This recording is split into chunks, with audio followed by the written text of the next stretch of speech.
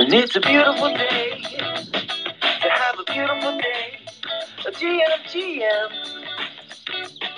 on this beautiful day. Good morning, NFTs with Baroque, Seth, and Mando. Got the Alpha on Web3, and it's all on Rogue Radio. It's a beautiful day to have a beautiful day. GM, Rogue Radio. Yo, what up? GM, good morning. What day is it? Wednesday. No, Wednesday, August 31st, 2022. Look at that. Another beautiful day to have a beautiful day. I got my co-host, Mando. What's up, Mando? How you doing? What's up, man? How are you? Great day. Good. It's so weird when we start an hour later. It's like I'm already gone with my day, you know? You just like do my thing, work out in the morning, whatever, host, and then go on with the work. And now it's like, then go back to hosting and back. But yeah, we're here. We are here for the last show of August. What a month. What a month has this been, Mando? Arguably the best month. For Rogue Radio as a whole, but for Gem NFC specifically, I think it's our best month, right? Fair to say. Yeah, I mean, if you were getting bored of just listening to me, you and OSF, then this was a great month. We had some amazing guests on. Hell yeah! It's been really like crazy this month. We've had some incredible. Who have we had? We've had Beeple. We've had Artifact today. Michael Bay. We've had Michael. Hold on. Can we pause at that? Yeah, that was pretty wild. The CEO of Flow Blockchain, CEO of Polygon Studios. You know, I mean, you had a whole list of people that we brought on that you made this awesome tweet. Like, you had to make like 5 different tweet threads, and that you're gonna have to update that with. That just was like a month tweets. ago, though. Was it before this month? Oh my god, time flies. Crazy. Yeah. My bad. We would have had. Where's Ovi, Friday, dude? He thinks he can get married. This is bullshit. He's Ovi's like. It's Ovi's wedding week. We also had the best small town journalist visit multiple times in Sobe. I mean, we went from Sobe to Michael Bay to Artifact today. I mean, if that's not a trifecta right there, I don't know what is. You have 2 really big producers and then the Artifact guys back to back. That's awesome. This is awesome. I'm excited. Good morning. It's gonna be a good show. The Artifact team, of course, is gonna jump in at 12:15. So they'll be coming on in like 30 minutes. 30 minutes ish. We have Zapsio, Benito, Benoit, and Chris, CloneX, who are all 3 of them going to join us, which is a pretty rare sighting from what I understand. Obviously they don't all live together, nor on the same time zone either. So getting all 3 of them in the same place at the same time for an interview is pretty hard. I don't know, maybe someone from Artifact can correct me. I don't think I've ever heard them all 3 of them in the same place, same time in a long time when it comes to Twitter Spaces and whatnot. Last time I hosted them was for the Fubo sneaker drop in February last year. I was posted a screenshot. Was that on Clubhouse? It was on Clubhouse. Yeah, it was on Clubhouse. And it was whacked, bro. It was thousands of people in there. It was fun, dude. And it was really cool. So really, really excited to dive into the world of Artifact Studios, and especially as today is Forging Day. So you know the drill.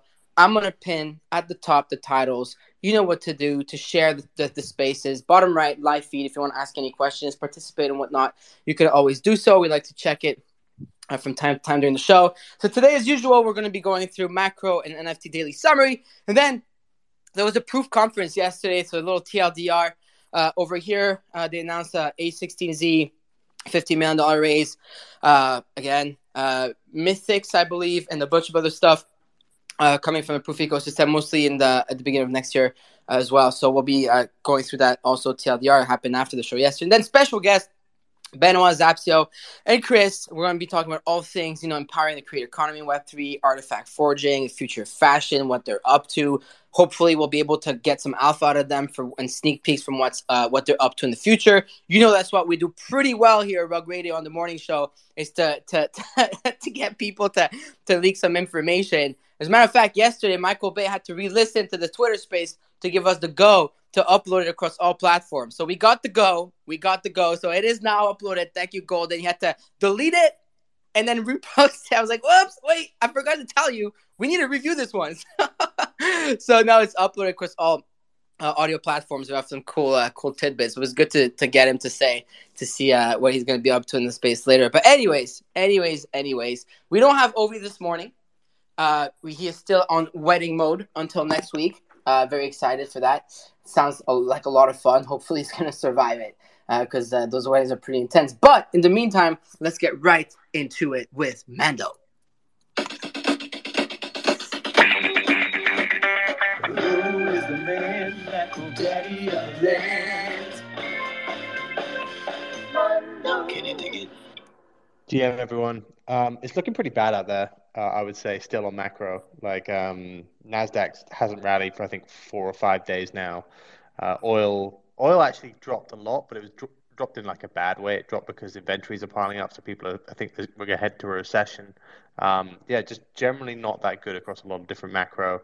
And then, as we said, rates. I'm not going to say bips after Sobi destroyed me last time, but not looking good either. Interest rates at close to the highs of the year right now. So everything out there tells you that crypto should be dumping right now, but ETH kind of outperformed.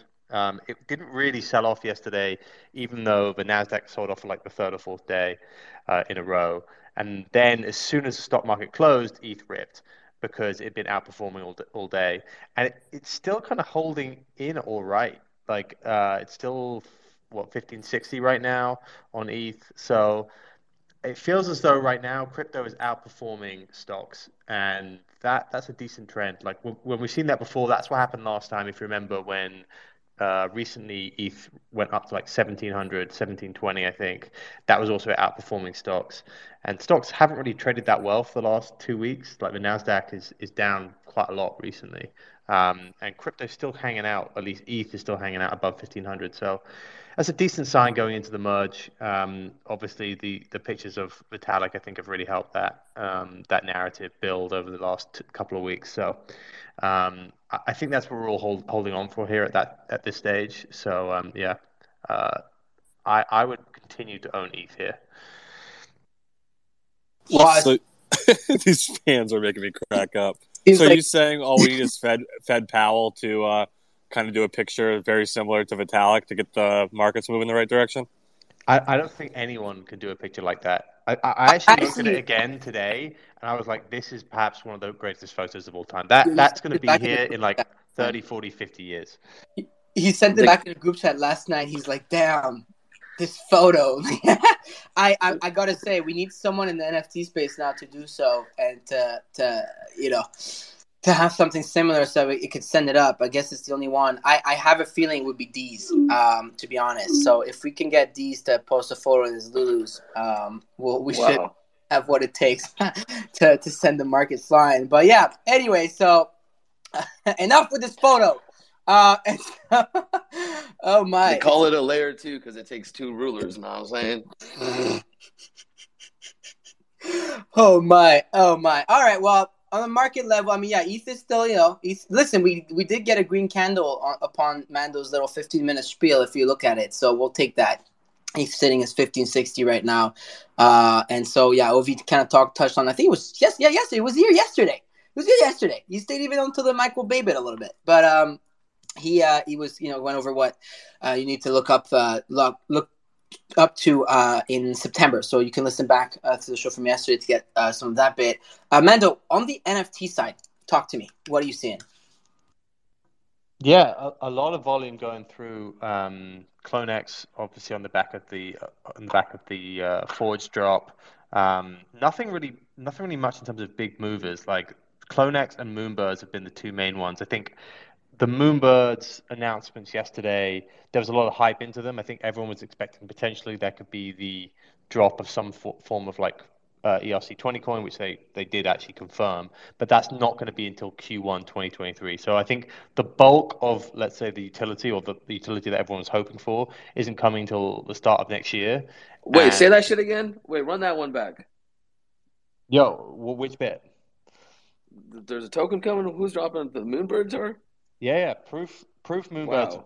everyone was expecting them to release a token at the conference, actually, or at least give more details about it. And they said they're going to release it in early next year.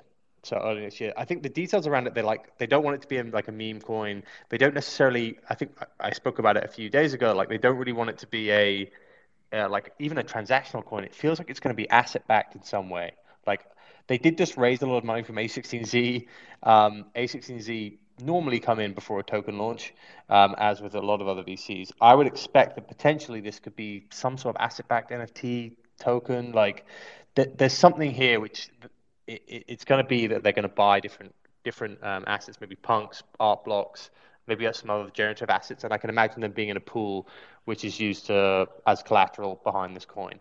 Now, the market cap of a coin like that seems relatively low, but that's like talking about like the dollar against the gold standard. They might assume that it trades above its collateral value, and yeah, so that's coming 2023. It seemed to be a disappointment versus it running up. So I think it's back at 14 now. The oddities, remember, oddities, there was an expectation that they would be burnt for the Moonbirds too, which there were some details around it, the Ravens, etc. And it doesn't feel as amazing for oddities. You're going to have to burn quite a few of them. And those have kind of run back down to like 1.5 since. So a little bit of disappointment. I do think what they announced, some of the stuff they announced was really cool. Like, they're doing a good job at building utility for that token, but just a lot of expectations going into it. Yeah. So we'll get into that in a minute here, because I really want to pick your brain on that. I know Mando had some hot takes yesterday. He came out flaming. You don't see that often, but when he comes out with big guns. And but overall market, like I find them interesting. Yesterday's statistics, right? I'm looking at them. $17.5 million in OpenSea, but $18 million next to Y2. 1.5 on Looks Rare. About $3 million on Magic Eden, close to $1 million on GameStop. So you're still looking at close to $40 million in volume on the daily for NFTs, which I think is important to note, because we talk about OpenSea a lot, and X2Y2 seems to be getting obviously like a lot of traction right now. So they actually have had more volume yesterday than OpenSea did by 600 grams. Still, like, they're tied right now there. And on the market level, yeah, I mean, it was crazy to see like this video. Someone posted a screen recording of the Moonbirds WETH buys WETH offers getting taken, which was honestly crazy. I think it's flash crashed 11ish, if I'm not mistaken. I went back up to 14 ETH, still down. Still down. 14%. Oddities down 30%. Clones are 6.5. So we'll talk. We'll talk about the clones and stuff later. Super excited for that. Bored Ape's still hanging around close to 80. DG Gaku down a little bit to 13 ETH. Shout out to Steve Aoki, crushed that one. The whole obviously proof ecosystem is down to 60 ETH. The collective the proof collective card. Mutan's still 14, so there's not that much going on. Pudgy saw a little bump. The potatoes are up 10 ETH. Doodles, actually, I noticed Doodles are up above 8 ETH again, which is something that a lot of it was like Azuki Doodles clones, all of them went below 10 and then went down to like 6. So I don't know if there was news on the Doodle side, but there was a message in Discord, because they've been quite inactive in terms of like social media and such, the founders.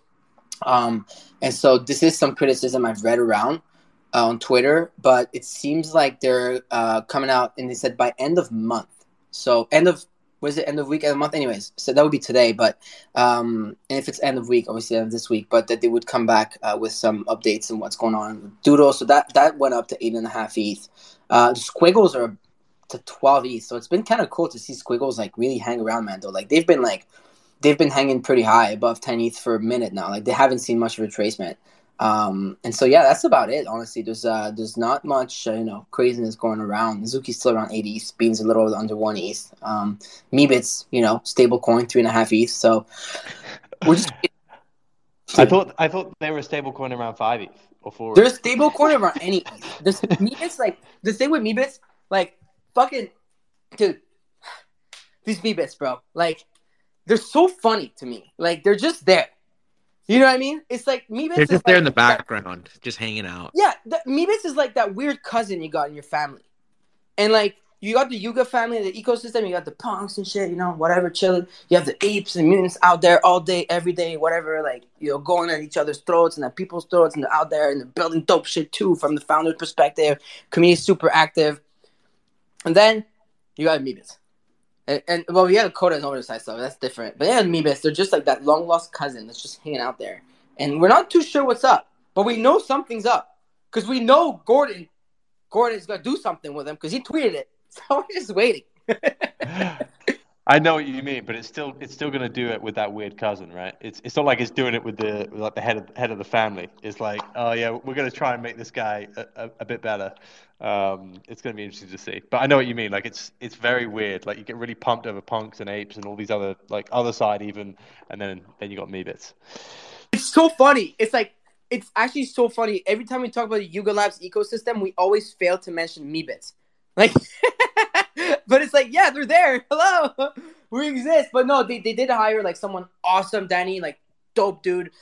He was always like at the forefront of the Meebits community.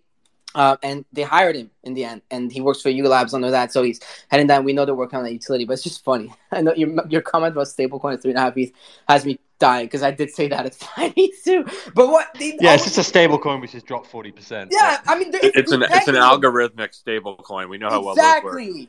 Thank you, Simon. GM, that's what's up. It's an algorithmic stablecoin, Meebits, that has just been going between 3.5 and 6 ETH for the last whenever they launched. So for the last year and a half, around when the apes launched, it was around then that this happened. But anyways, so let's talk about next topic.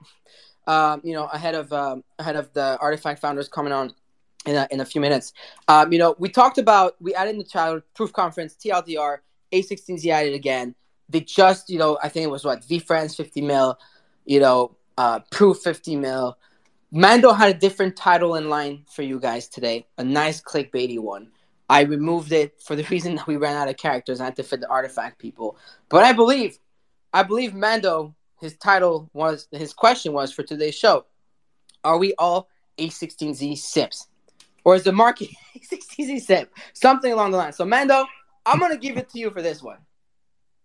Well, am I doing the A16Z simp thing? Of course we all are. They've just invested in literally everything now. Yuga, now this, what else? Pretty much every gaming, major gaming. They're also investors in Artifact early on. Investors in Artifact early on. So what's that? Have they invested in Azuki? I mean, Azuki's going to do a raise. I wonder if they're going to get involved in that. Did they invest in Doodles as well, or was that just Alexis Ohanian? No, that's just Alexis Ohanian. I believe it's a raise. I mean, they are. I mean, I guess they were already known as being huge in blockchain, technology before this, and then it does feel as though they're getting involved in dominating NFTs and kind of Web3 coming out of it.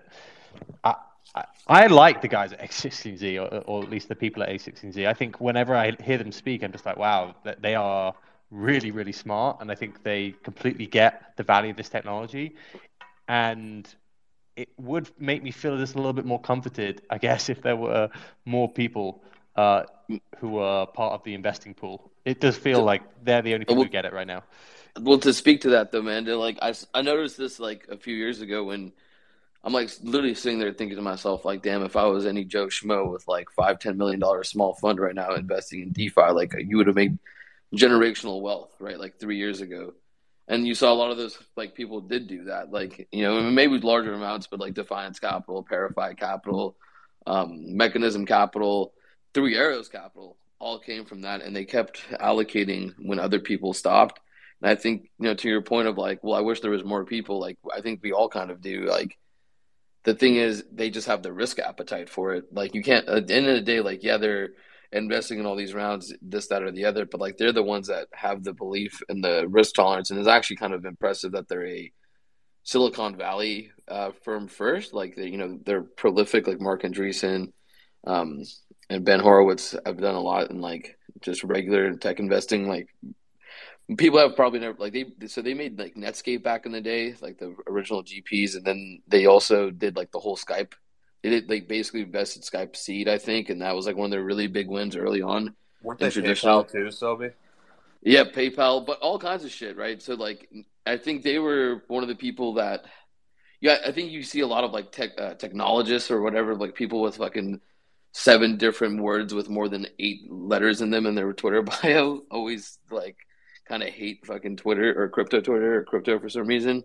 And they've kind of gone like, no, this actually makes a lot of sense to us. We're going to put in the effort to build a research team and understand this stuff and allocate accordingly. Like at the end of the day, like none of these are surefire bets, right? Like they whether they participate in something like they just gave Proof $50 million after their floors just collapsed. Like obviously they like believe in that team, right? And like in this macro environment to keep investing like that like is I think commendable.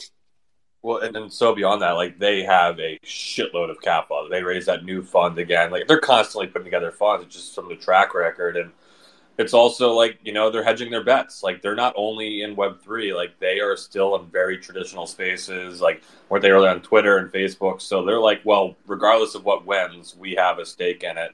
But I will agree that they have been pushing it a lot forward, like on the tech side in space. But we're skipping right from Web3 to Web16Z. But if they're gonna make it run, let's go.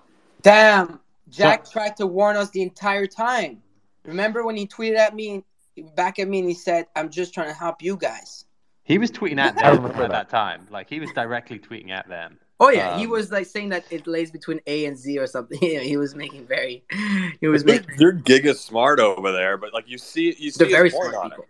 And it's just a unique dynamic because like I think we've been talking about this a lot over like the last couple months, where just like the nature of how NFT projects are, like you need capital to expand, especially with all this conversation going on. Do you have? Is there going to be fees? Where the marketplace is going? New business models? Like we're still so early in what these projects will look like long term that there really isn't one right or wrong way. No, I agree. My take on this is slightly different. I think when you're investing in just the tech layer, it makes sense if you're a VC to invest in every single thing, right? VCs invest in pretty much every layer one because one of them will win. But I think when you're investing in culture and you end up owning the company that owns Punks, Apes, VFriends, Artifact, what do we else? We just say Proof, Moonbirds. Like you own so many.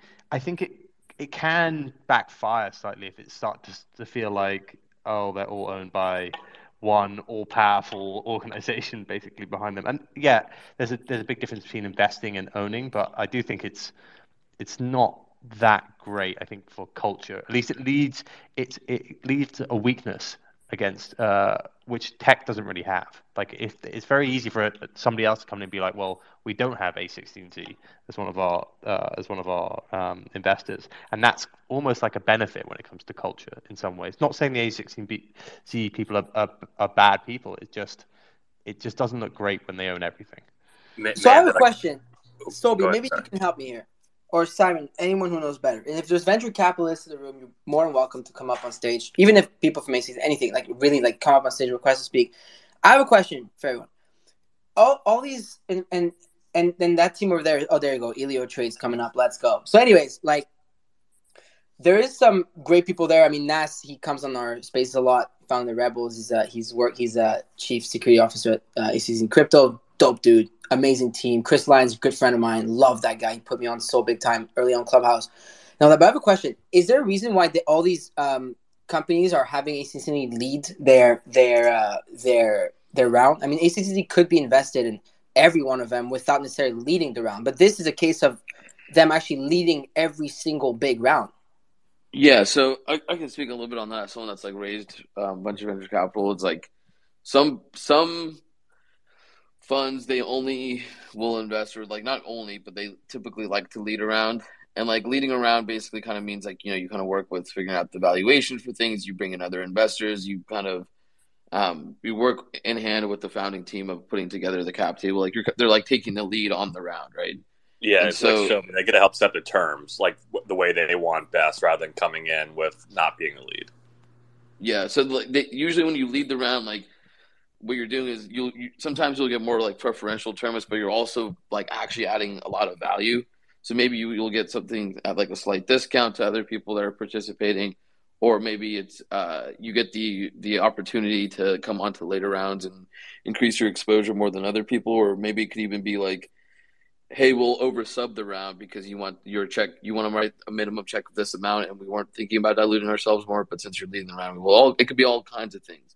And I think in traditional venture, like Andreessen, like A16Z is like known for being like adding a lot of value to its people. Like they will, instead of like I think one thing they do really well is like, let's say they find someone that's like very talented, they'll often try to put them with like a portfolio company rather than trying to kind of hire them for themselves, because they can use high, like the guy that comes on the show, I forget his name, but he's like a really talented security engineer, right? Like he probably wanted to work at A16Z, but what I'm saying is, if like when they come around people, like they're probably assisting, so they're known for helping out their teams a lot that they invest in, and they probably, from a opportunity cost perspective, they probably go, it's not worth it for us to invest, or not. I wouldn't say it's not worth it for us to invest. They probably just lead with, or they probably prefer to lead rounds, because then they can justify to themselves using all the resources they have because they're in that lead position.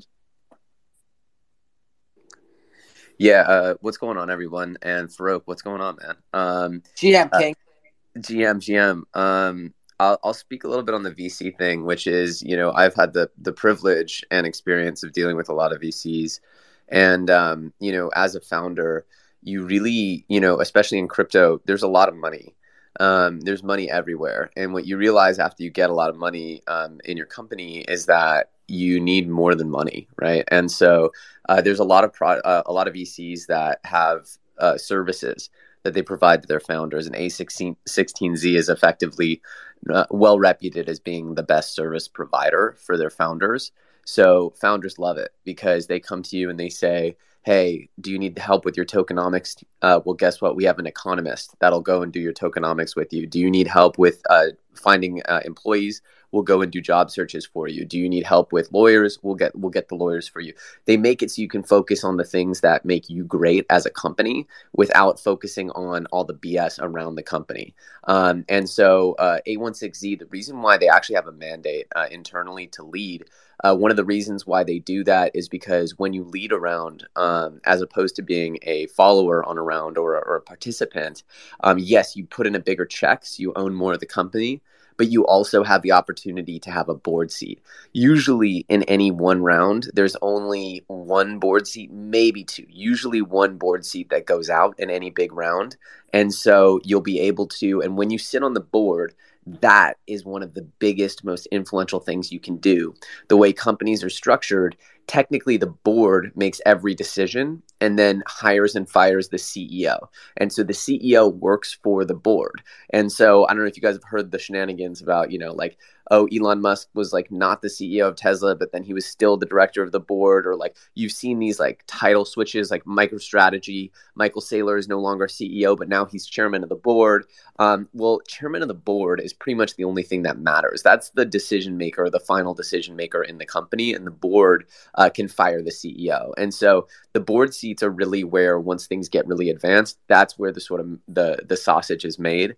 And yeah, that's why people like A16Z, who have been down this path with so many tech companies that go public, they want to be on that board seat. They want to have a real vote. And so they know that the only way to do that is to get in early and lead.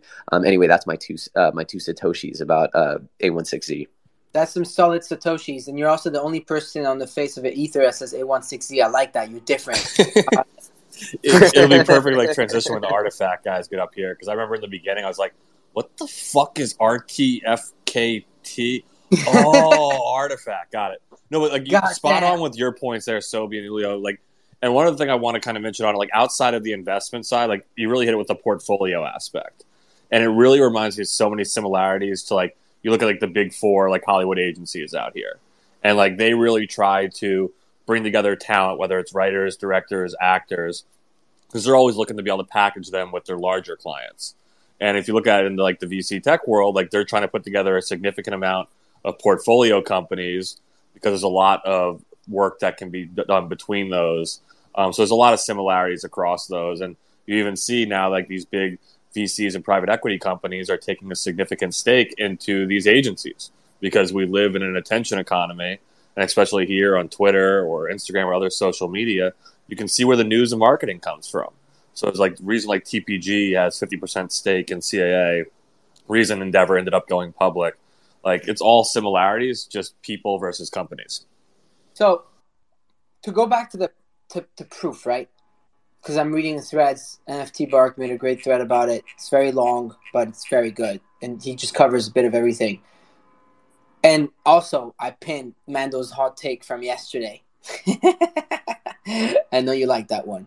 And so, but are we bullish or are we bearish Moonbirds? Because there's some, like, I'm bullish Kevin Rose, bullish Proof ecosystem, the Proof conference, Proof collective. I'm really excited about Codename High Rise, which is their Web3. They call it Web3 tools for artists, collectors, and token gate communities. So it's kind of like their social platform. You know, having Alexis Ohanian involved, who's an expert when it comes to that. Literally one of the top experts on the planet ever when it comes to that. It's extremely important. But what does this mean for the short term? Clearly, the market didn't, reacted in a negative way. They started selling all of their assets, all of the Moonbirds for WETH offers. I think 50, 60, 70 of them. It was crazy. It was just insane. I need to find this video again and post it up. And they bounced back a little bit. But what does this mean for Moonbirds holder at the end of the day? Like, because originally it was the Moonbirds holders. It was the raised 70 million, 100 million. I don't know what they made. Whatever. It's good. It's awesome. But, like, I'm not too sure what this means for Moonbirds. Does that make sense? I'm just going to say. Go ahead, Mando. I was just going to say.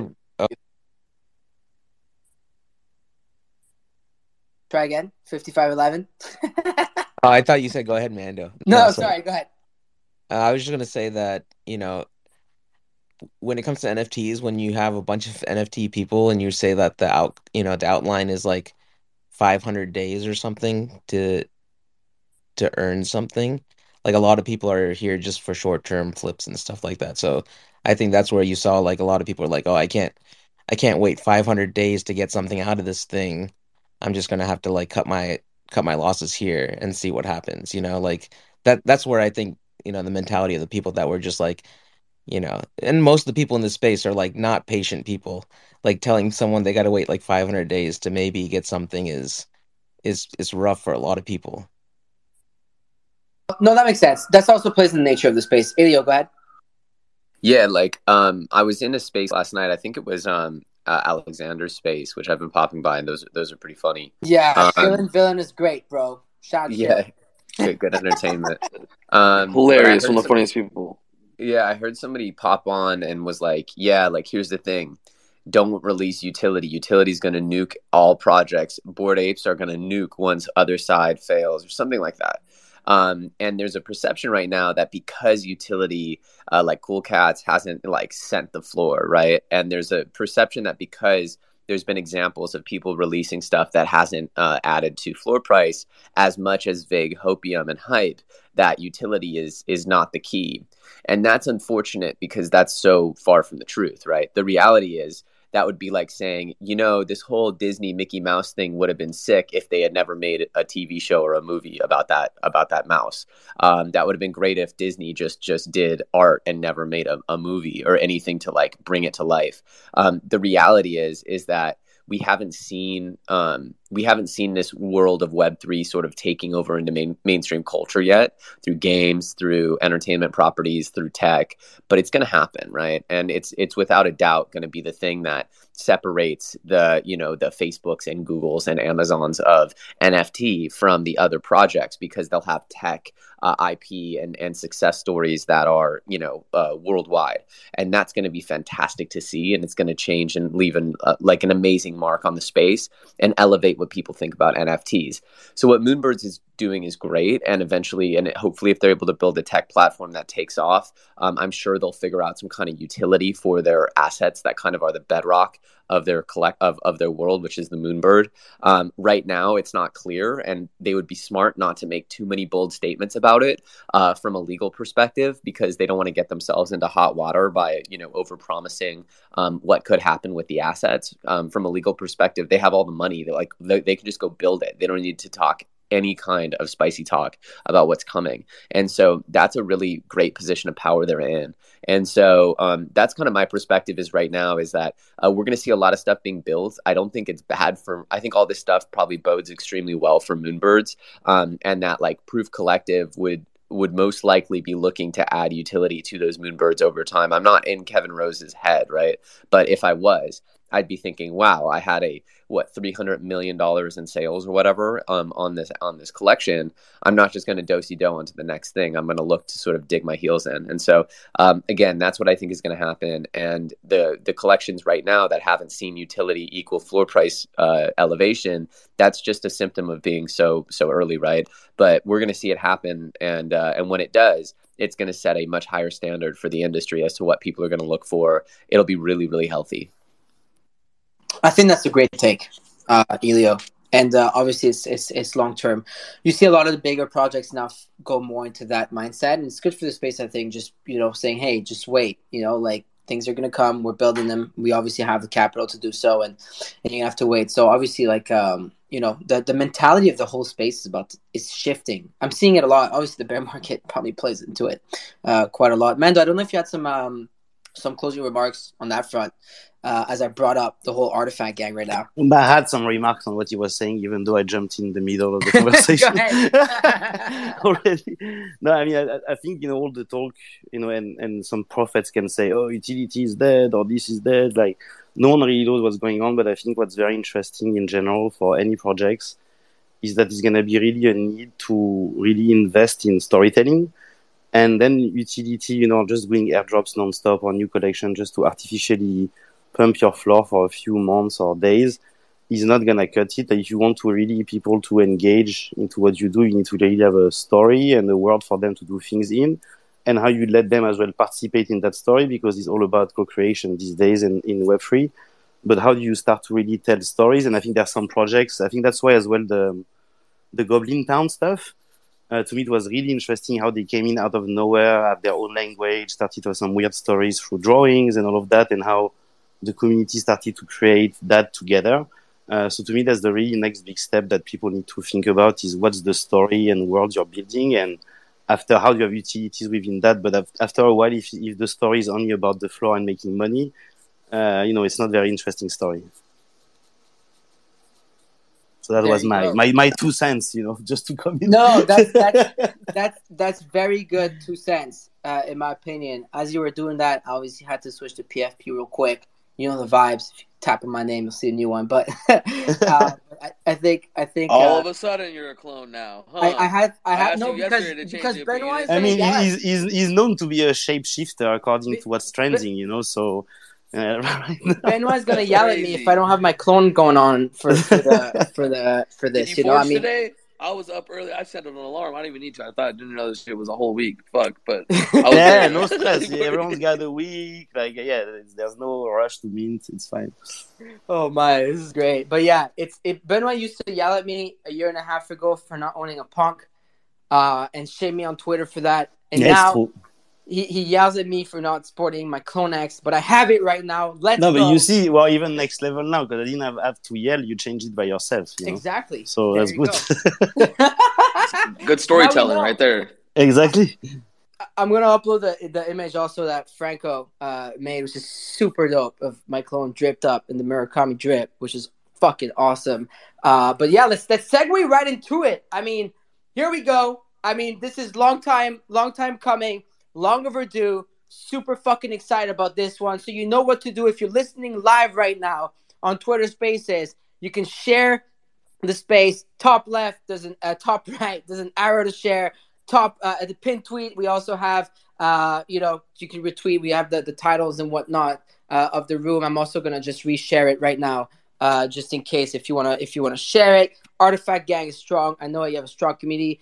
I was actually wondering at the beginning of the space, when was the last time you all three were on the same spaces? It's been over a year, Farouk. I think last time was in December. We haven't done this in a minute, so it's good to be back. Hell yeah. But that doesn't make it a year. It makes it about 9 months, if you want to be precise. The time to make a baby. The time to make... But it just goes to stop it, though. It's crazy. Yeah. Even though I it's think 9 Farouk, months, it the actually last one feels we more did. than a year. Yeah, the last one we did with Farouk was Jeff Staple drop. That was a while ago. Oh, that was crazy. I thought it was the Fuel one, but it's actually the Jeff Staple one. So Zapsio calls me last second, and literally I was like doing some stuff. He calls me like, yo, our meta pigeons, bro. They're going crazy. They're going crazy, bro. I'm like, what do you mean? What's going on? I'm like freaking out. He's like, dude, just can you host us in 5 minutes? I'm like, I don't know. I got a couple calls. Like, no, bro, it's in 5 minutes. I'm bringing Jeff Staple to Clubhouse. And I'm like, okay, let's do it. And so, wow, that was the one. I forgot the date of that, but that's great. That's definitely a throwback. Zapsio, by the way, your profile picture looks freaking dank. It's insane. So, welcome, of course, Clegg, Chris, Benoit, and Zapsio to Rug Radio, Jam NFTs. It's a pleasure. It's an honor to have you all to close out the month of August. Today's obviously a big day for Artifact and its ecosystem as forging begins for your CloneXs. And obviously, we'll dive deep into that. We'll talk all things forging, all things create the future of creator economy, Artifact Studios, what you got going on. Hopefully, we can squeeze in some alpha out of y'all to see what's coming next. I know that your holders are really excited. Your community is hyped up. It's been dope to see what they've been creating, and it's just been wow. Like, I don't even know where to start this. I guess to start this in short, what has happened since our last chat? I mean, we saw the clones, we saw a Nike acquisition, and you talked about 9 months ago, last time you all were together, talking about things. How has life been over the last 9 months? Nothing's really changed. We've just been heads down grinding. I think we've said a lot of times we're here for the long run, and we have a big vision of what we want to bring to the space. And a lot of these ideas take a while to build, and CloneX forging was something we've been working on for the last 8 months. And in it, also, we have like 5 other projects at the same time. So we've just been deep in the grind, deep in the forge, and cooking up. One thing that I know has changed is our team is a lot bigger, which is really cool. We onboarded a lot of new talent, which is the coolest thing ever. We were hoping that this would happen down the road so we can start, executing on all our projects, which is cool. And especially like the 3D team is insane. And witnessing even more talented 3D artists come out from the community was fun to watch in the past 3-4 months, which is awesome. No, and just to reiterate on that, the team has been growing, but we're still not too big. But again, it is always been the most important thing at Artifact, because we always, how Ozzy called you 8 months ago and say, oh, we got this, check it out. We still have stuff like that going every day, ideas that we have every day. Even though since, we last did the space, a lot of the projects you've seen being released are stuff we already were thinking and were working on last year. A lot of projects we're working on are actually for next year and next 10 years even. But the team has been growing. We recently hired, Jarlan, who's a guy of the community as well, that we've been working on before. But, he comes from Google, so it's cool as well to be able to see we're attracting, super senior talent.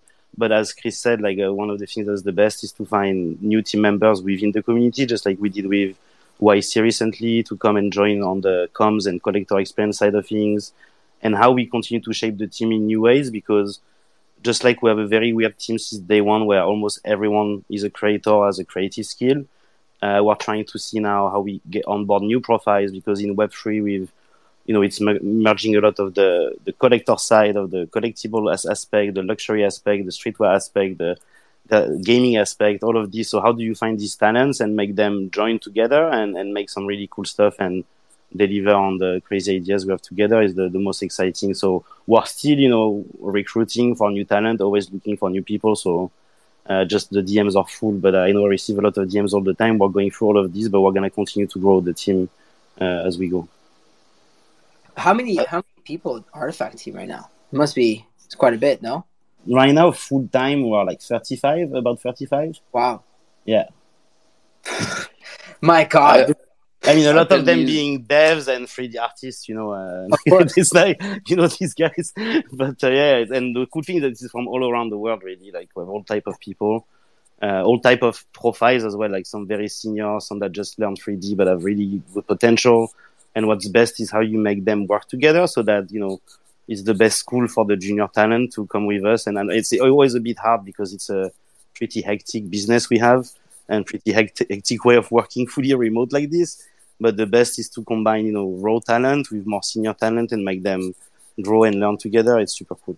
Even though it's like 35 full time, what I like is it still feels almost like a startup grind. Everybody still wears multiple hats, which is awesome. And there's a lot of passion.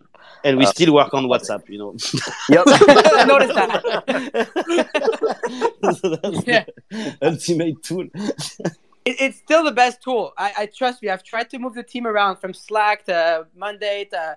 Farouk, please tell them, because I hate Slack, okay? But right now there's a little Slack. revolution inside Artifact where the dev team has created a Slack, and they work on Slack, but I don't want to go on Slack. But the problem is that WhatsApp, you can't even. Can you pin messages on WhatsApp? You can't do anything on WhatsApp, which sucks. So I know, Farouk, you're a very well-networked person, so DM the founder of WhatsApp now and ask him for a pin feature, please. Okay, let me just get Zuck on the phone real quick. Okay, get him on the phone. Exactly. Okay, be right back. Let me just get Zuck on the phone real quick and ask him what the fuck is up with his metaverse. Exactly, you just need to have like a pin message and that solves everything. So, hey, Zuck, or whoever's head of product WhatsApp, you heard it. And so it's pretty cool to hear that you've grown all while keeping the feeling of what Artifact was. I kind of want to take it back there, right? Like you're talking about the vibe of Artifact early days. Some of us got to see it. Thankfully, I met Zapsio way back years ago when he used to buy $10 shout-outs from me on Instagram. Zapsio, it's funny. I'm actually looking at the shoes you made for me back then. He customized some Yeezys for me.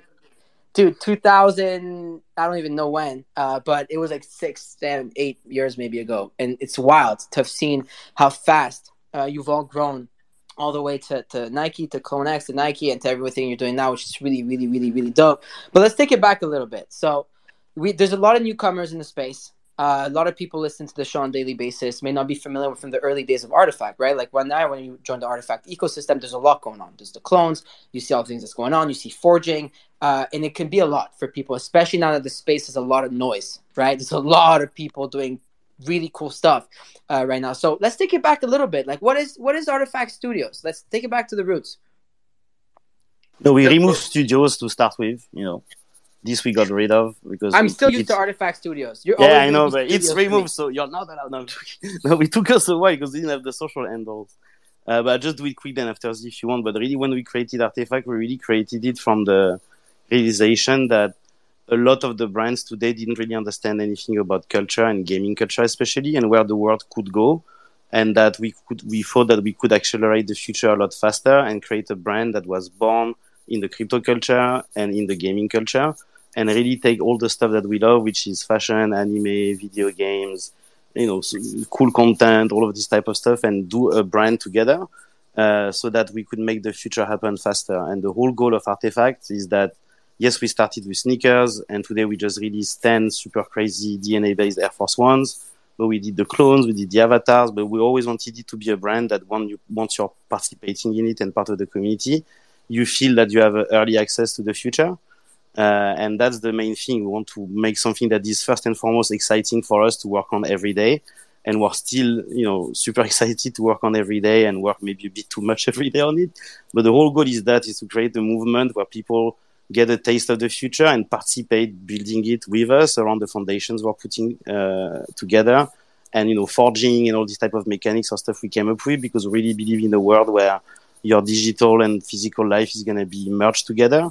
And then more and more your digital life is going to become more important, but we still want to make super cool physical experiences and products. That's about it.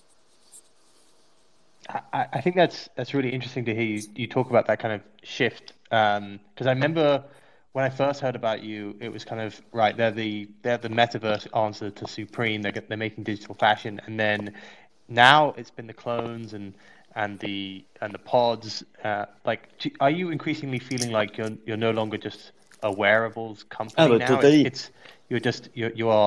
You're really just like a metaverse company. And just to expand that slightly, do you see yourself exploring that into like gaming, metaverse worlds even further? Yeah. So I think really any brand today, and a brand is what? A brand is like an entity that has a core belief and a vision, and then that's making products and building a community around it to make it happen every day. But I really believe that we're entering the era for any brand of world building, where it's not just about what products you do or whatever. And even we started as a fashion company.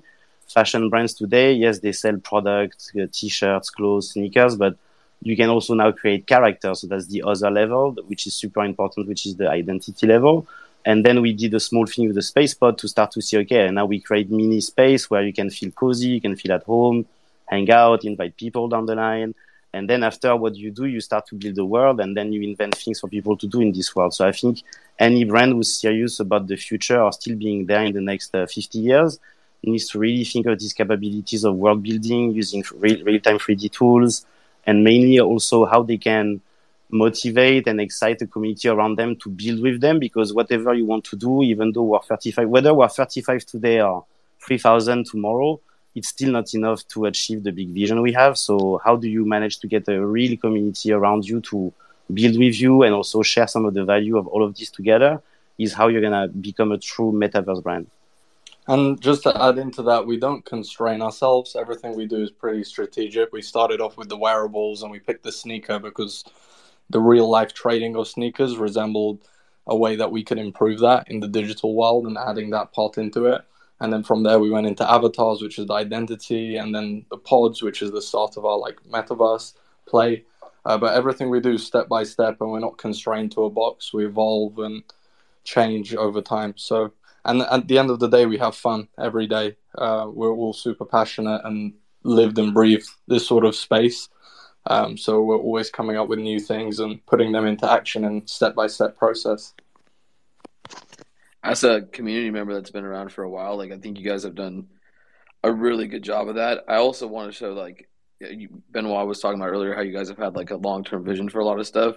If you notice, like Z posted a photo of him trying to buy these 10 sneakers when they were like, I remember you guys posted these a while ago when you were first kind of going through like the Bone Troopers, and you recreated that image in this literally a Murakami avatar that you guys also designed with these 10 other Air Force Ones. And like, to me, first of all, that's so fucking cool. Like that you guys have that vision and like it's manifesting in real life, and like you guys are putting a lot of the work and effort towards doing that. But it's also really just cool to see those kind of things that, oh, like, look, like they said, like they basically did this thing or had this vision in the past and it's manifesting in the future. But I think something that if people aren't really paying attention to you guys' community, they don't understand is like you guys have been doing a really good job of like honestly kind of, I wouldn't say forcing, but really strongly nudging people to learn how to use 3D tooling. Like even for me, I'm like, I've been finding myself like at the end of my days, like literally trying to use fucking Blender and figure out how to do half this shit, and then also playing around with like Unreal, and then now I've gone into like. And you see, so how old are you? Not to dox you, but how old are you? I'm 26. So first time you started to open Blender and learn 3D was recently, then at 26. The thing is, I didn't used to use Blender. I used to use Counter-Strike. I forget what it was, like the map skin. Source Filmmaker. Yeah, of course. Yeah, Source Filmmaker way back. But I like cool. stopped doing that. You know what I mean? Like I literally used to play that in like Half-Life Deathmatch and play around with all those mods, but I just quit doing that. And like, you know, what's been crazy is like, to me, even though I had that background, it made me just think of like, oh, this is like, to me, it makes me like the thing that you guys want to like gamer culture. Like that's literally what it reminded me of. Like I wanted to use Source Maker because I wanted to mod the games I played. I want to download Blender because I want to mod the clone I have. Right? It's like bars from that. Yeah, this is exactly what we're trying to reignite. Actually, that's not the right word, but ignite in the Web3 space, because I feel like a lot of us were guys like you. Like I was that kid on a freaking laptop on Hammer Editor and Warcraft 3 Editor and a Source Filmmaker, just making like fun content. And it was like a sense of crazy community. Everybody was making objects for different games. Gary's mod. And that was so fun growing up when I was in middle school and high school.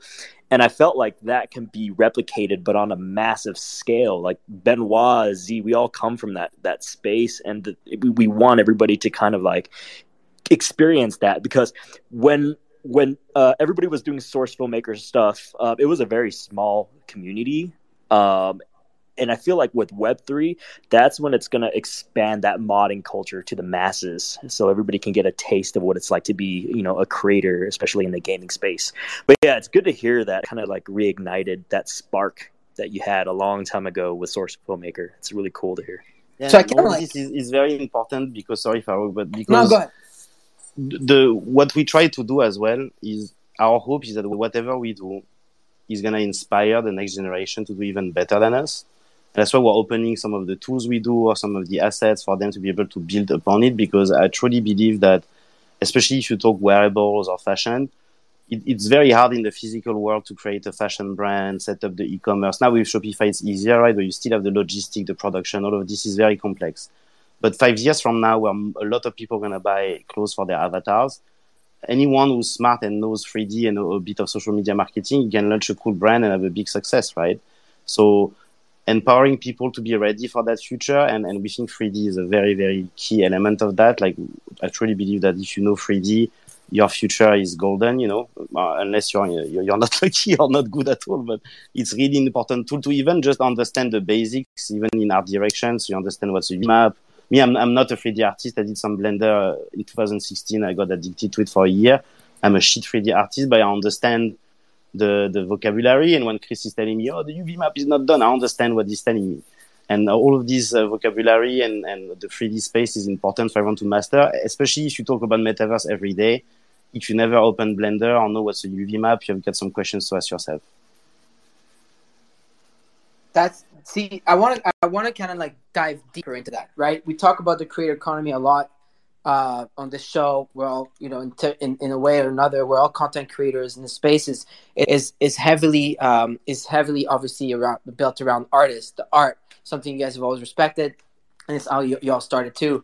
And so by doing meaningful collaborations with people, like I mentioned earlier, you did the Fuel one, you did the Jeff Staple, and you've done many more early on, even with the space trips. I mean, you had Zaid, you had, remember the Loop of Ice Digger, the Arno Keys, you have the Corey Van Loo. I mean, everything that you've done in the past was always collaborating with other artists. And so I kind of want to riff off of that and talking about the creator economy of tomorrow, and how you at Artifact envision it, right? Like you just said, you can't start. You said you envision a world where everybody's going to learn Blender, 3D, and this and that. Personally speaking, I'm happy paying someone to do this stuff, but but I see. No, but this is great. No, but this is important because all of the stuff with the 3D files, it came from the Fortnite scene, where there's a lot of young kids that learn Blender on YouTube and then data mine the Fortnite skin models every time there's an update on Fortnite, and then they make thumbnails for YouTubers or animation for Twitch streamers,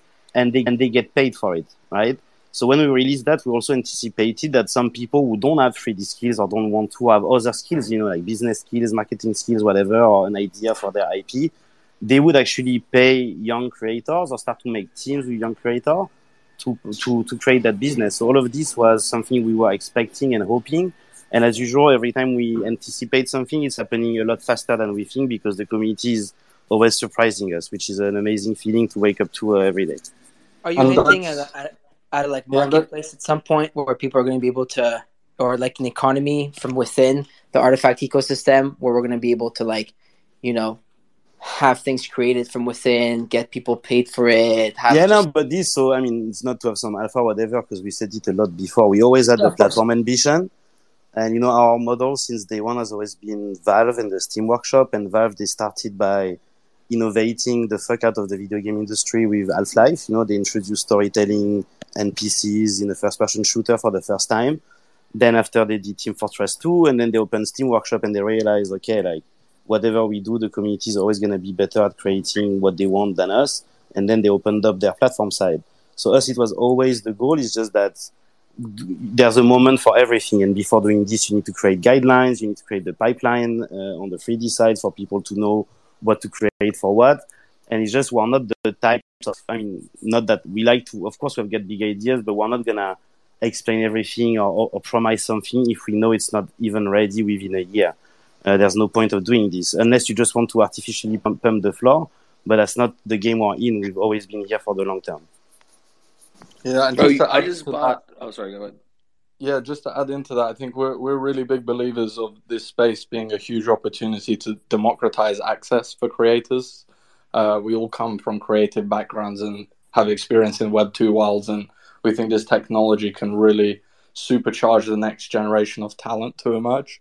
So that's why we do everything step by step, getting out the ideas and providing tools. I think the 3D files was a major thing for us, even though they're at their alpha stage, but constantly building on what we've released and then allowing more people in. And Space Trip's another key project. We got 19 independent artists their own Air Force shoe, which is an opportunity only the top athletes usually have. So we're really ambitious about that and to keep pushing that democratization forward.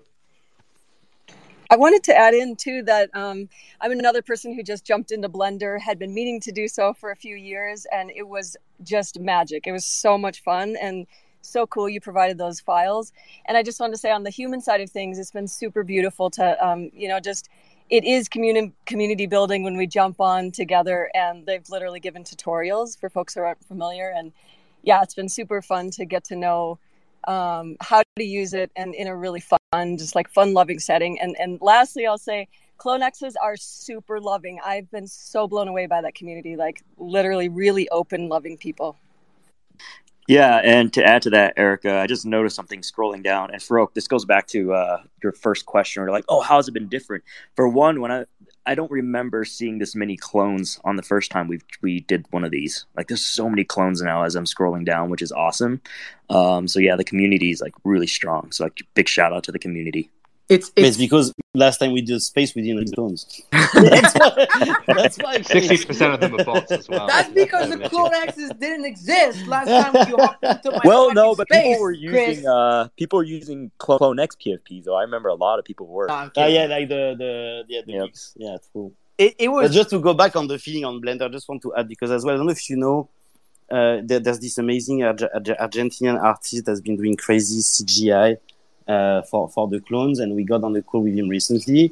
Jay Marino, maybe he's in the space, I don't know. But when we talked to him, he started to learn 3D 2 years ago, and used to be working a normal office job, and now he's a mini superstar in our mini weird Web3 world of clones and PFPs. But he's a mini superstar in 3D, and I think he's himself as well now inspiring people to learn 3D. And all of this, I think, is very important, because you can talk about building worlds and making a game and all of this and co-creation and creator economy. But if your community is only people who are here for the floor, you're not going to create shit.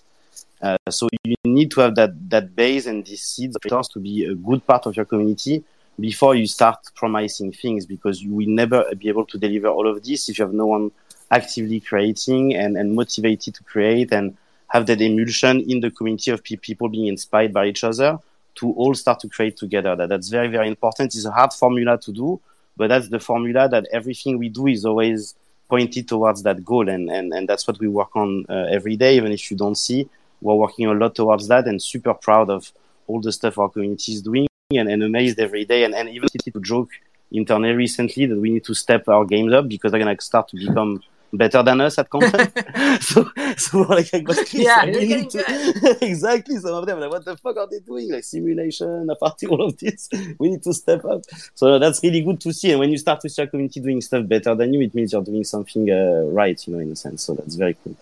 That's really cool. It's fair to say that your next collaboration is actually here. Your next collaboration is with your community, and by giving them the tools to create within the artifact ecosystem, it's almost like letting them collaborate with the brand and being able, in a way, right? Not obviously in an official matter, but being able for them to express themselves and be them, all while sporting and rocking the artifact logo and the brand and everything. I even saw the rapper came on our stage one night. He's an artifact rapper. He's a clone. It's really cool. Mando, let me go to you, though, because we do want to talk about the big topic today, forging. Which opened today, is something you've been working on the last 9 months. And so, Mando, I'm just going to hit you with that. Yeah, I guess everyone knows Artifact as being on like the cutting edge of NFT drops ever since, since you guys started, right? Yeah, you've been on the cutting edge. And obviously this is again doing a wearables drop different. Do you maybe want to go into the details of how forging is kind of changing the game going forward with how you see wearables drops and just general drops going forward? 100%. I think so. A key part of when we started Artifact was the forging mechanic, allowing NFT holders to redeem physical wearables. And then that's something that has been very close to our hearts. And with CloneX forging, we wanted to take that concept to the next level and really show people a real life case study of the future today. So we developed 10 luxury handcrafted brands. We also managed to get 10 sneakers for all the DNAs. We messed around with the interesting mechanic of the one to rock, one to stock. I think that's super interesting because if you are a sneakerhead or collector of these high fashion items, a lot of people don't wear them just because of the value that they hold. So we thought adding this mechanic in, one will provide a lot of value to the holders who might want to wear one and keep the other one in like a dead stock condition, or sell it to someone who doesn't have a clone. So that for us was like super amazing. I think another big thing is the scarcity of it's interesting. So it's basically broken down by the different DNAs. But compared to like regular sneakerhead market, which is a huge $1 billion market with loads of fans and fanatics, even the human shoe, which is at 40,000 max supply, is way less than most of the super popular releases, which for us is very interesting to see how that develops over time. But I think the key innovation that we've managed to work through is the NFC side of things. So we've been working as soon as we got into Nike to implement this technology and looking at state-of-the-art NFC chips and new developments in that space. And displaying like we had NFCs in the AR hoodie and the space strip, but CloneX will feature the next evolution of that tech. And we're super excited because we've got some real cool ideas of mechanics and ways it can be used for authentication, potentially a physical marketplace in the future. So I think that is very important because with NFTs, you have the provenance of the token, and that doesn't exist right now in the real world. And we believe that NFCs, linking to NFTs, can create that full circle loop of provenance and ownership. And I predict in the next 5 years that everyone will be using this tech. So I think it's very interesting to see how people react to it today. And in terms of the value proposition, you're buying an NFT, you're getting a free physical item, but that collectible lasts forever, and linking it to the NFT will unlock you different utilities. So having that sort of interplay between physical and digital is super interesting, and I can't wait for people to get the clothes because it's not merchandise. It's not just like we took Gildan t-shirts and slapped prints on them. It was designed by Toby, who's been working in the streetwear game, designed for Palace and other big brands. And all the manufacturing techniques, they all feature different embellishments. And so, yeah, super excited to see how the community is reacting and what they're choosing to mint and how the mechanics play out over time. And so I'm going to add to this. So, as well, the thing of this is that it's all very, very new, right? We started forging with the Ferro shoes, all of this more than a year ago. And every time we do something, we have an idea and we think, what it's going to happen, but we're always surprised by what it's spawning. And as he said, all the interconnection between the digital and physical with the NFC, many fashion brands and big ones with billions of dollars and have people work on that since years. And they only focus on one aspect, which is the authentication aspect, which is, of course, great. But for us, what's cool, and it goes back with the stuff I said at the beginning, that if you're part of the Artifact community, you have a passport to the future. All the people who are buying from this drop are going to be the first people who have a full loop or a lot of different items that are linked together like this. And then if they have ideas of what to do with it, or us, we want to test, because authentication is one way, but you can token gate physical events.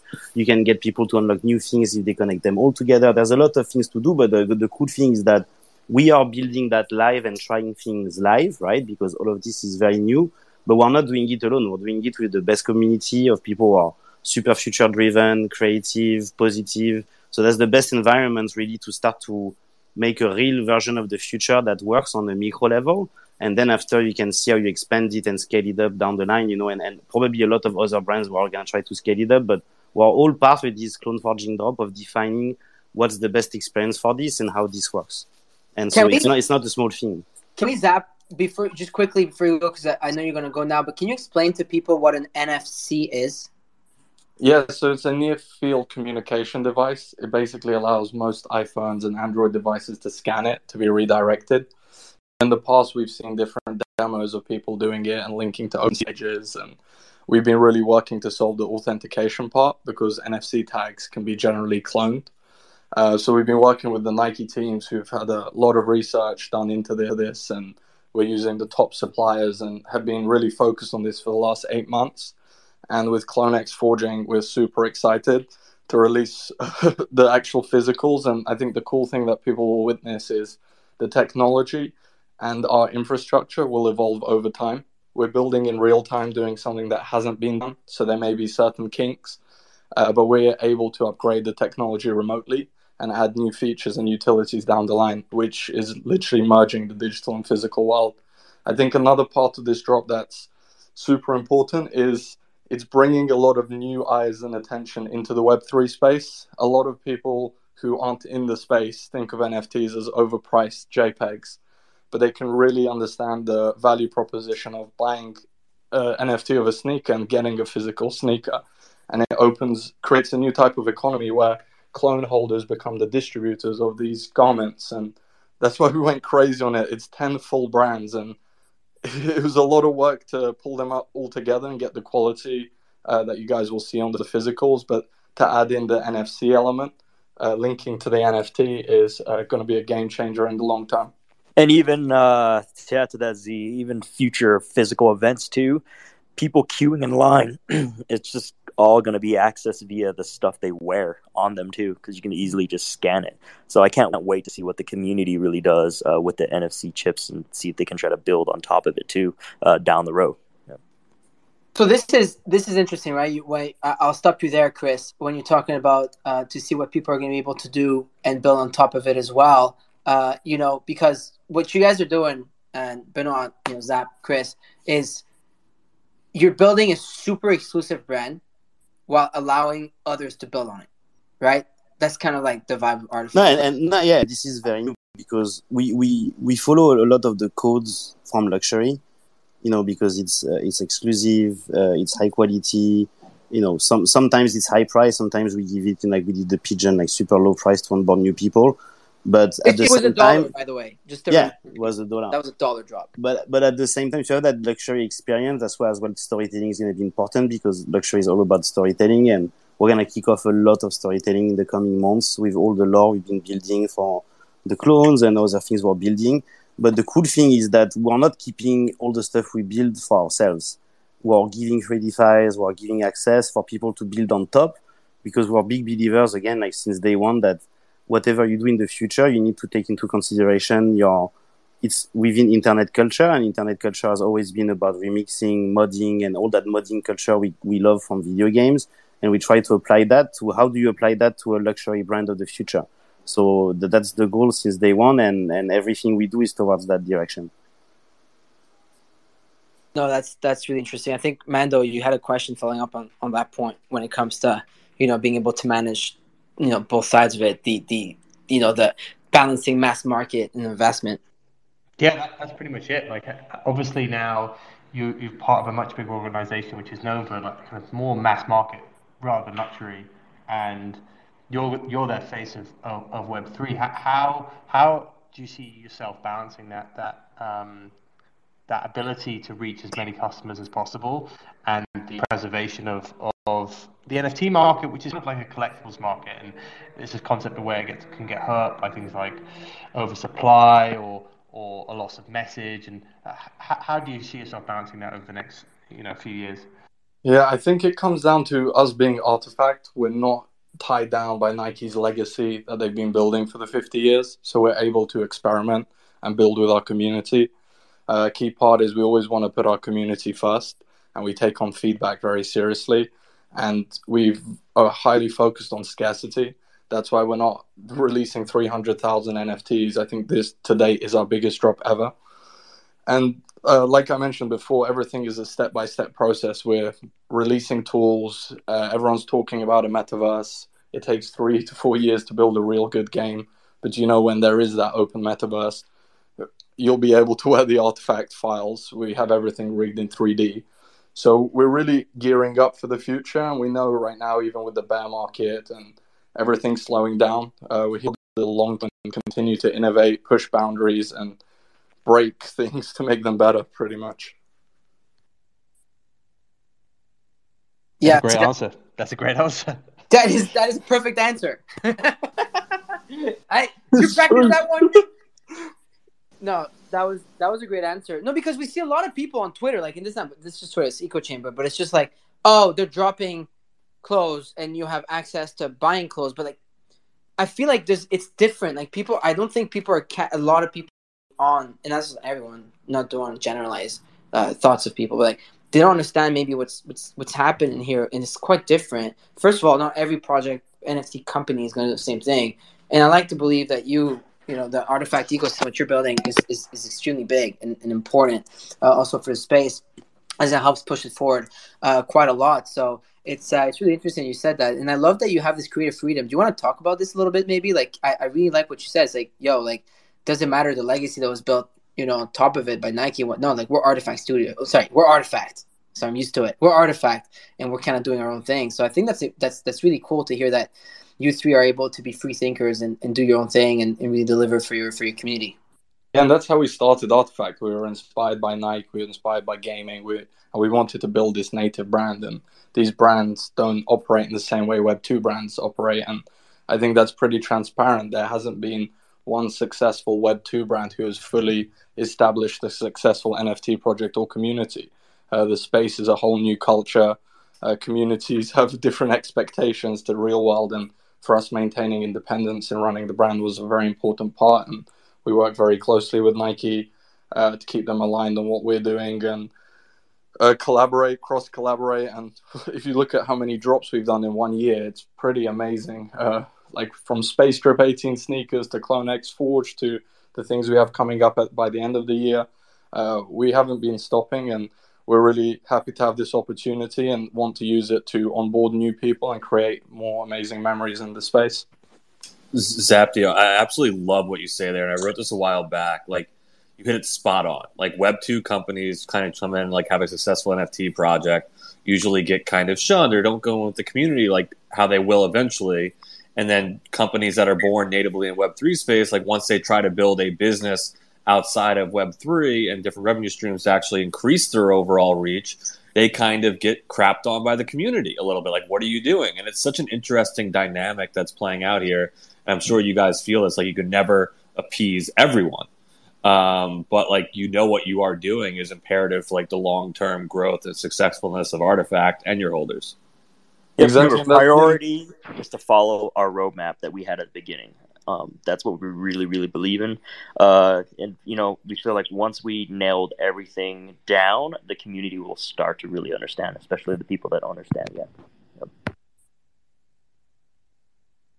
I think this is a really good answer too, Chris. I don't know, Benoit, if you wanted to touch on all that stuff. You always have something good to say. You know me, I'm more of a philosopher on this type of stuff. I love it. It's like, but to me, because the thing, my big belief is that I really think that the day and age of mass market is is not cutting it anymore for a lot of people and for the next generation, because they are used to customize and personalize and now really own the stuff they have.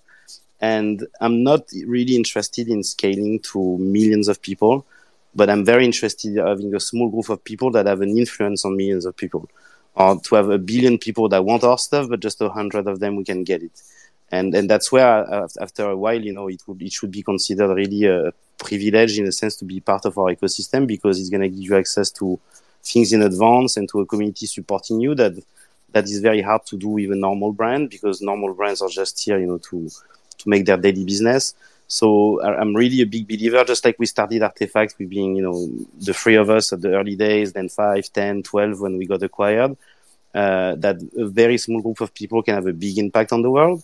And if you look as well, some other brands, you know, there's like some watch brands that have very, very low limited supply of items they release through the year, but everyone who knows about them and dreams to have one of them one day. So what's interesting with us, it's a bit of a mixed business between being very mainstream in terms of attractivity, but also very exclusive in terms of accessibility.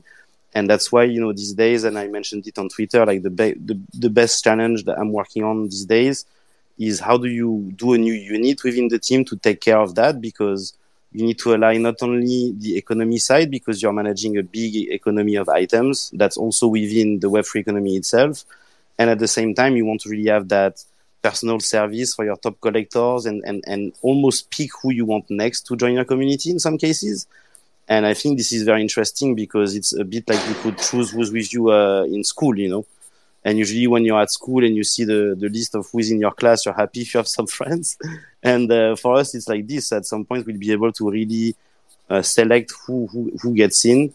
And we would curate that, so knowing that together the community will form and add more value and create more cool things than if they were not part of the community we do. So the balance between being small and scaling to me is a big challenge, but it's a very exciting challenge.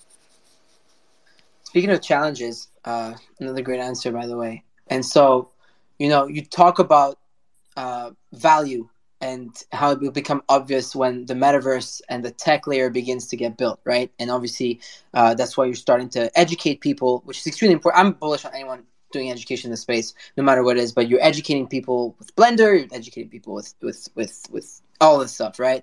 And how to and pushing the creator economy forward. And so, obviously, we've seen a big rise in gaming in the games already. We've seen, some people try to make a move into move to earn, which use sneakers, and it feels clear that AR could be really big here, which might really suit all of your ambitions and ideas that you have at Artifact.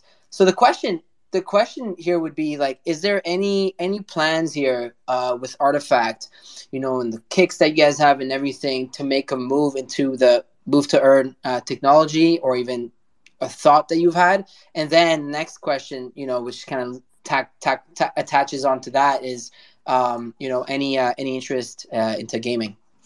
So I'll answer the first question. I don't know, Farouk, you probably know, but my favorite shoe is the Nike Air Mag with the auto lacing and all of that stuff. So crazy. Yeah, we're definitely interested in move to earn, and we have something crazy cooking up. I think the technology has been worked on for over 8 years. That's a big pro of us being acquired by Nike. We now have top manufacturing, technology, engineering, and innovation behind us. So for sure, the community will see something pretty crazy quite soon, actually.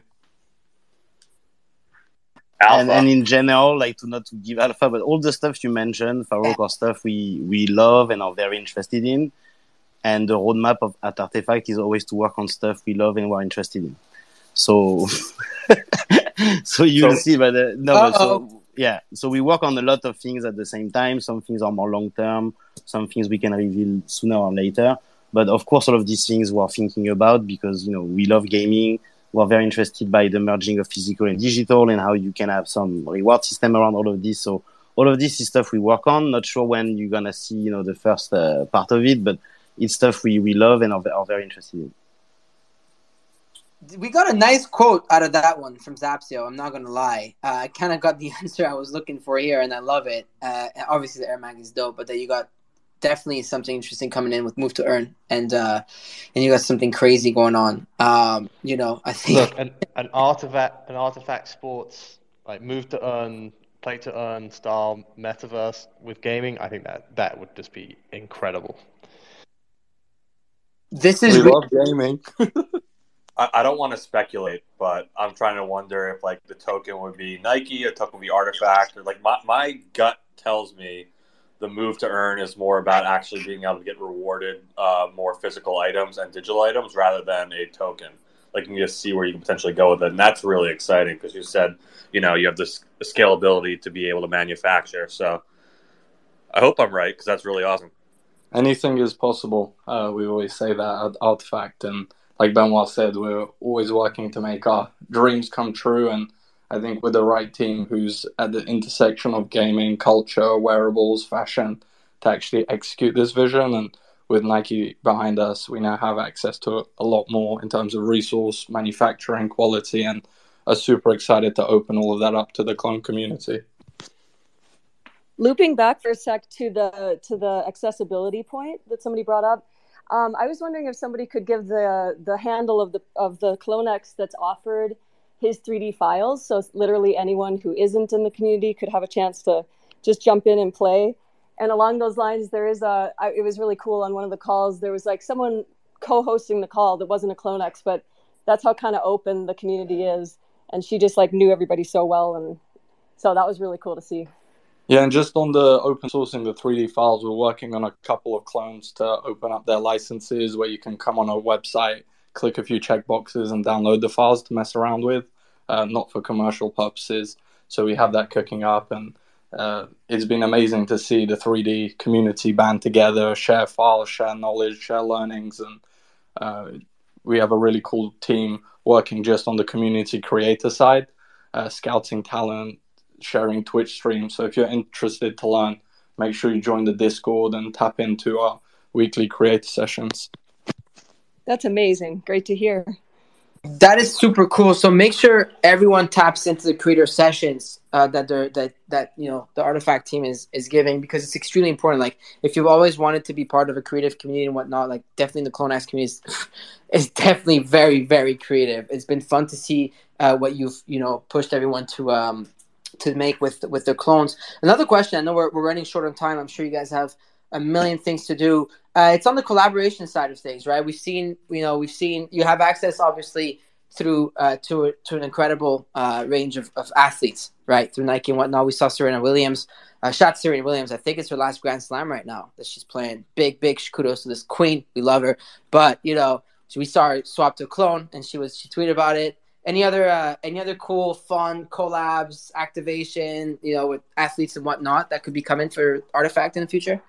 I think you just need to wait a couple of weeks, and everything will come to the surface.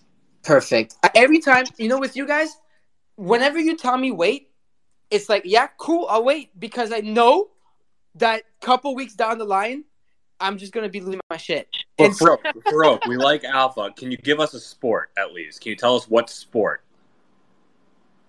All the sports. We got the alpha we wanted today, actually, when it came into the gaming side of conversation and the move to earn things. So we managed to grab. I think that was the big ticket alpha right there. Yep, guys, don't get too greedy, please. Yeah, don't. Especially Zaptio is in talking mode, so. Well, did the wine bottles arrive yet? Because we like to send guests. No, Z actually is up since 5 a.m. Z. Yeah, I think 3 hours, 4 a.m. For the drop. So I'm losing my energy. I'm actually going to go forge all my stuff after this show. I'm really excited. So for everybody, just a reminder, like obviously during these times, like there's a lot of scam links and bad actors that come out. There's a lot of hype. Artifact obviously being a big brand in the space. So make sure you click on all the right links. Make sure you go to the Artifact Discord. All the founders, the Artifact account verified. So be careful with that. Make sure they're real. Artifact.com is the only website. Even the verified stuff, the scammers these days, that's the thing. Honestly, it's crazy. Being verified is almost like being a scammer at this stage. Yeah. And just one thing I wanted to jump in just specifically on CloneX forging. So Benoit said you can take your time to mint. That's true. But if you miss the deadline, which is the 7th of September, there's nothing we can do. And then if anyone who doesn't have a clone is interested, we have the pre-forged collection, which is a 115 ERC 1155 collection. Any NFT in that can be redeemed for a physical the following week, starting from the 7th. So make sure you're checking up on that, and make your choices. Hell yeah. I can't wait to go and get a couple of sneakers and a couple of different things with, using the clones. So it's really, really fun. So I guess one last question to all three of y'all, and you can all take it whatever order you want. What's one thing that you're looking for the most, whether in the space or within the Artifact ecosystem? Not everybody at once. We're all thinking how to say something without giving alpha. That's basically. You're just trying to get alpha. No, there's one thing. I promise I wasn't trying this time. Just perfume alpha. No, so me personally, I mean, a lot of things are very exciting, but so there's one thing which I think at the end of the week, so people get a better idea on what you can do with wearables and clones and what we prepare on that sense. That's very exciting. And then, but it's selfish because I take care of this stuff. But there's crazy collabs to be announced with some of the coolest, best brands in the world. Like really, I think once we reveal a couple, people are gonna lose their mind. Very proud of that, and not only of having that brand working with us, but the stuff we do with them in terms of storytelling and physical forging stuff they will do with us is crazy. So that's the stuff I'm very excited about. The one thing I'm waiting for. Oh, sorry, Z. The thing is, we've been seeing like people test clone files in video games and different game engines, but the thing I'm seeing that's going to be overlooked but might be really big down the road is filmmaking. And that's what made Source Filmmaker really popular. I remember everybody was making Team Fortress 2 shorts and everything. I want to see a lot more of that. And I think the time will come when everybody really collaborates together to maybe make like a whole motion like feature-length film, 2.5-hour CloneX film. Like that's the kind of stuff I'm excited to see down the road. Hell yeah. For me, I think I'm super pumped for everyone to get their physicals. I think it's actually a pretty crazy utility that if you see someone wearing a demon hoodie, you straight away have that connection that you're both clone holders. So I think bringing that into the real world would be super cool. And then also on the NFC side to see how that develops. And we've hinted at marketplaces and other things like that. So and Monolith Quest 2, I forgot. Yes. Yeah, that's the next thing. And this is very soon, and we prepared something really special, which is actually a test for us in terms of mechanics for something we're preparing that's much bigger. So, that's going to be a really cool quest, even better than the first one, different, shorter as well. And what's inside Monolith 2 is game-changing. So you had to give it to them, huh, Benoit? Another alpha. Oh, man, we got I didn't say what it was. There's like 5 pieces of alpha today. I just said it's cool. I said the quest is cool. I didn't say what's the quest. The Monolith 2 quest, the Move to Earn, the big sports star collabs, and you said this huge brand that you're working on bringing to the space with y'all. It's not one huge, it's several really, really, really good ones, big ones, but they are the ones that no one normally can get. So you just keep going. Keep going. We're going to run this for another 20 minutes. We're just going to let you guys talk. Mando's like, I have a call. He's like canceling on the people that he's got next. Like, screw that stuff. I have one more question. It's nothing to do with Alpha, or it does, but it's not intended that way. Any other events we should be looking forward to for Artifact? Like last time in New York was a lot of fun. Thank you for that, by the way. Like honestly, it was arguably one of my favorite moments of the year so far. I got to kiss Benoit a ton of times without his consent. By the way. Yes, he was not happy. On this, so we were planning. My lips on his beard.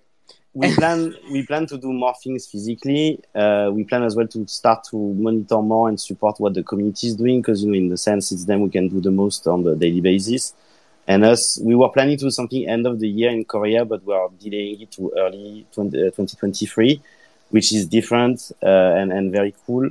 But we plan to do a lot of more things physically. But again, to go around that storytelling element, we don't want to make a party next because we already did it and it was great. So next, we want to start to have like some things where people can really have an experience and also maybe have some stuff to mint on site and really take that and reinvent it. So we plan more things physically, but we plan on keeping them rare but really good and really special every time. Boom. There you go. Yeah, I'm excited for that. It was really cool. And honestly, like getting to meet Takashi Murakami thanks to you guys was awesome. Yeah, you got a cool picture as well. Yeah. Cool. Yeah, I got sick pictures with Murakami. Like I hadn't posted on Instagram in like a year, and like that was like the comeback. It's like, what's up? Long time no see. It was cool, but also like just the event in general, like being at the Gagosian was really special to see like Artifact clones like at the Gagosian gallery. Like, it was crazy. Yeah, no, that was a super special moment for us. I don't think we'll ever forget that. And I think having Takashi Murakami, who we all looked up to as an artist and were huge fans of before, being a key collaborator now, we've done like 4 projects with Takashi, and it's the first time Takashi's ever done a Nike Artifact sneaker. And that in itself is huge news for the sneaker community. It's been something that's been desired for years. And I think Takashi understands the vision and what we've been doing at Artifact and is continuously supporting us and working with us. So we're super grateful to have such a legendary artist supporting us and continuing to collaborate and change the game with us. Hell yeah. One last one. Go ahead. One last one for him. Because I mentioned Murakami, like looking for like if you could have your next dream collaborator, would you want to be it with? We've all said Kanye because he's the only one that no one can get. And that's the only one. Like that would be fire. Set on that one. Yep. Yeah. No. That's like, that's it. That's the one. Like after, it's tough. Even when I think about what artifact could go next after Murakami, it's like, yeah, it's Ye. I mean, that would be. I mean, Chris, I know you've been designing shoes for a minute. Like that, dude. That would be so fucking fly. I mean, this is crazy. Well, listen, we'll be manifesting that for you, Kanye. If you're listening. If you listen on replay, because this episode is gonna be uploaded across all single platforms, Spotify, Apple, whatever platform exists on the surface of the internet, will be everywhere. It's uploaded here. It's super fucking cool. I can't wait. I'm gonna go and forge 4 of those Murakami sneakers right now. They make great gifts also for Christmas. My little brother's gonna be dripping out. But yeah, no, Farouk, you're global now. All the shout outs, all platforms. Dude, listen. Dude, you had Michael Bay yesterday, bro. That's insane. We had Michael Bay on the show yesterday. Come on, man. Killing it. It's really fun. Listen, like I even saw Ryan come on the show earlier. Like big shout out to On Cyber Ryan. Like it's just fun to be able to see a year later, like how far like everyone's going and have come. Some people are doing crazy things, like what you guys are doing is like nuts, right? Like where you guys have been. If I've gone through, like when we see like other brands like Yuga and everything, like it's insane to see what some just projects have grown to become. And then us too, man. We're vibing, we're working, we're building hard at Rug Radio, we're doing really cool things. And so we're really happy to be able to have all 3 of you on. Like really, really big thank you. I'm proud of y'all, man. As a friend, really proud of you guys. Yep. And it's still early. We're still going. And what's cool is, and thanks for organizing this, because it's not because it's a bear market that people need to stop thinking about the future. And we all need to keep that energy. It was great to regroup with everyone like this. And you grow a lot as well on your side. So that's super cool to see. Thank you. And so big shout out to the whole Artifact ecosystem, to all the CloneX holders, and to everyone listening here on replay, on Twitter Spaces Live. This will be uploaded. We'll share with you guys, by the way. I'll send you all the links so you can share to Discord and whatnot. But yeah, big thank you. Big shout out to Chris, CloneX, Benito, Benoit, and Zapsio, the co-founders of... Hey! The forge is in progress, so we got to get back to work. Thank you, everyone. Let's go! Take care. Bye. That was dope. Love y'all.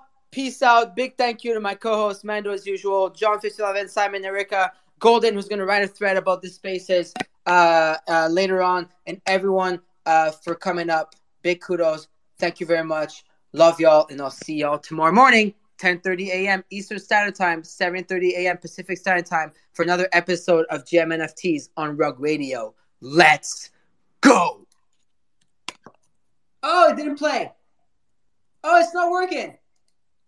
Oh, you gotta sing it now. It's a beautiful day. It was working. GM. On this beautiful day.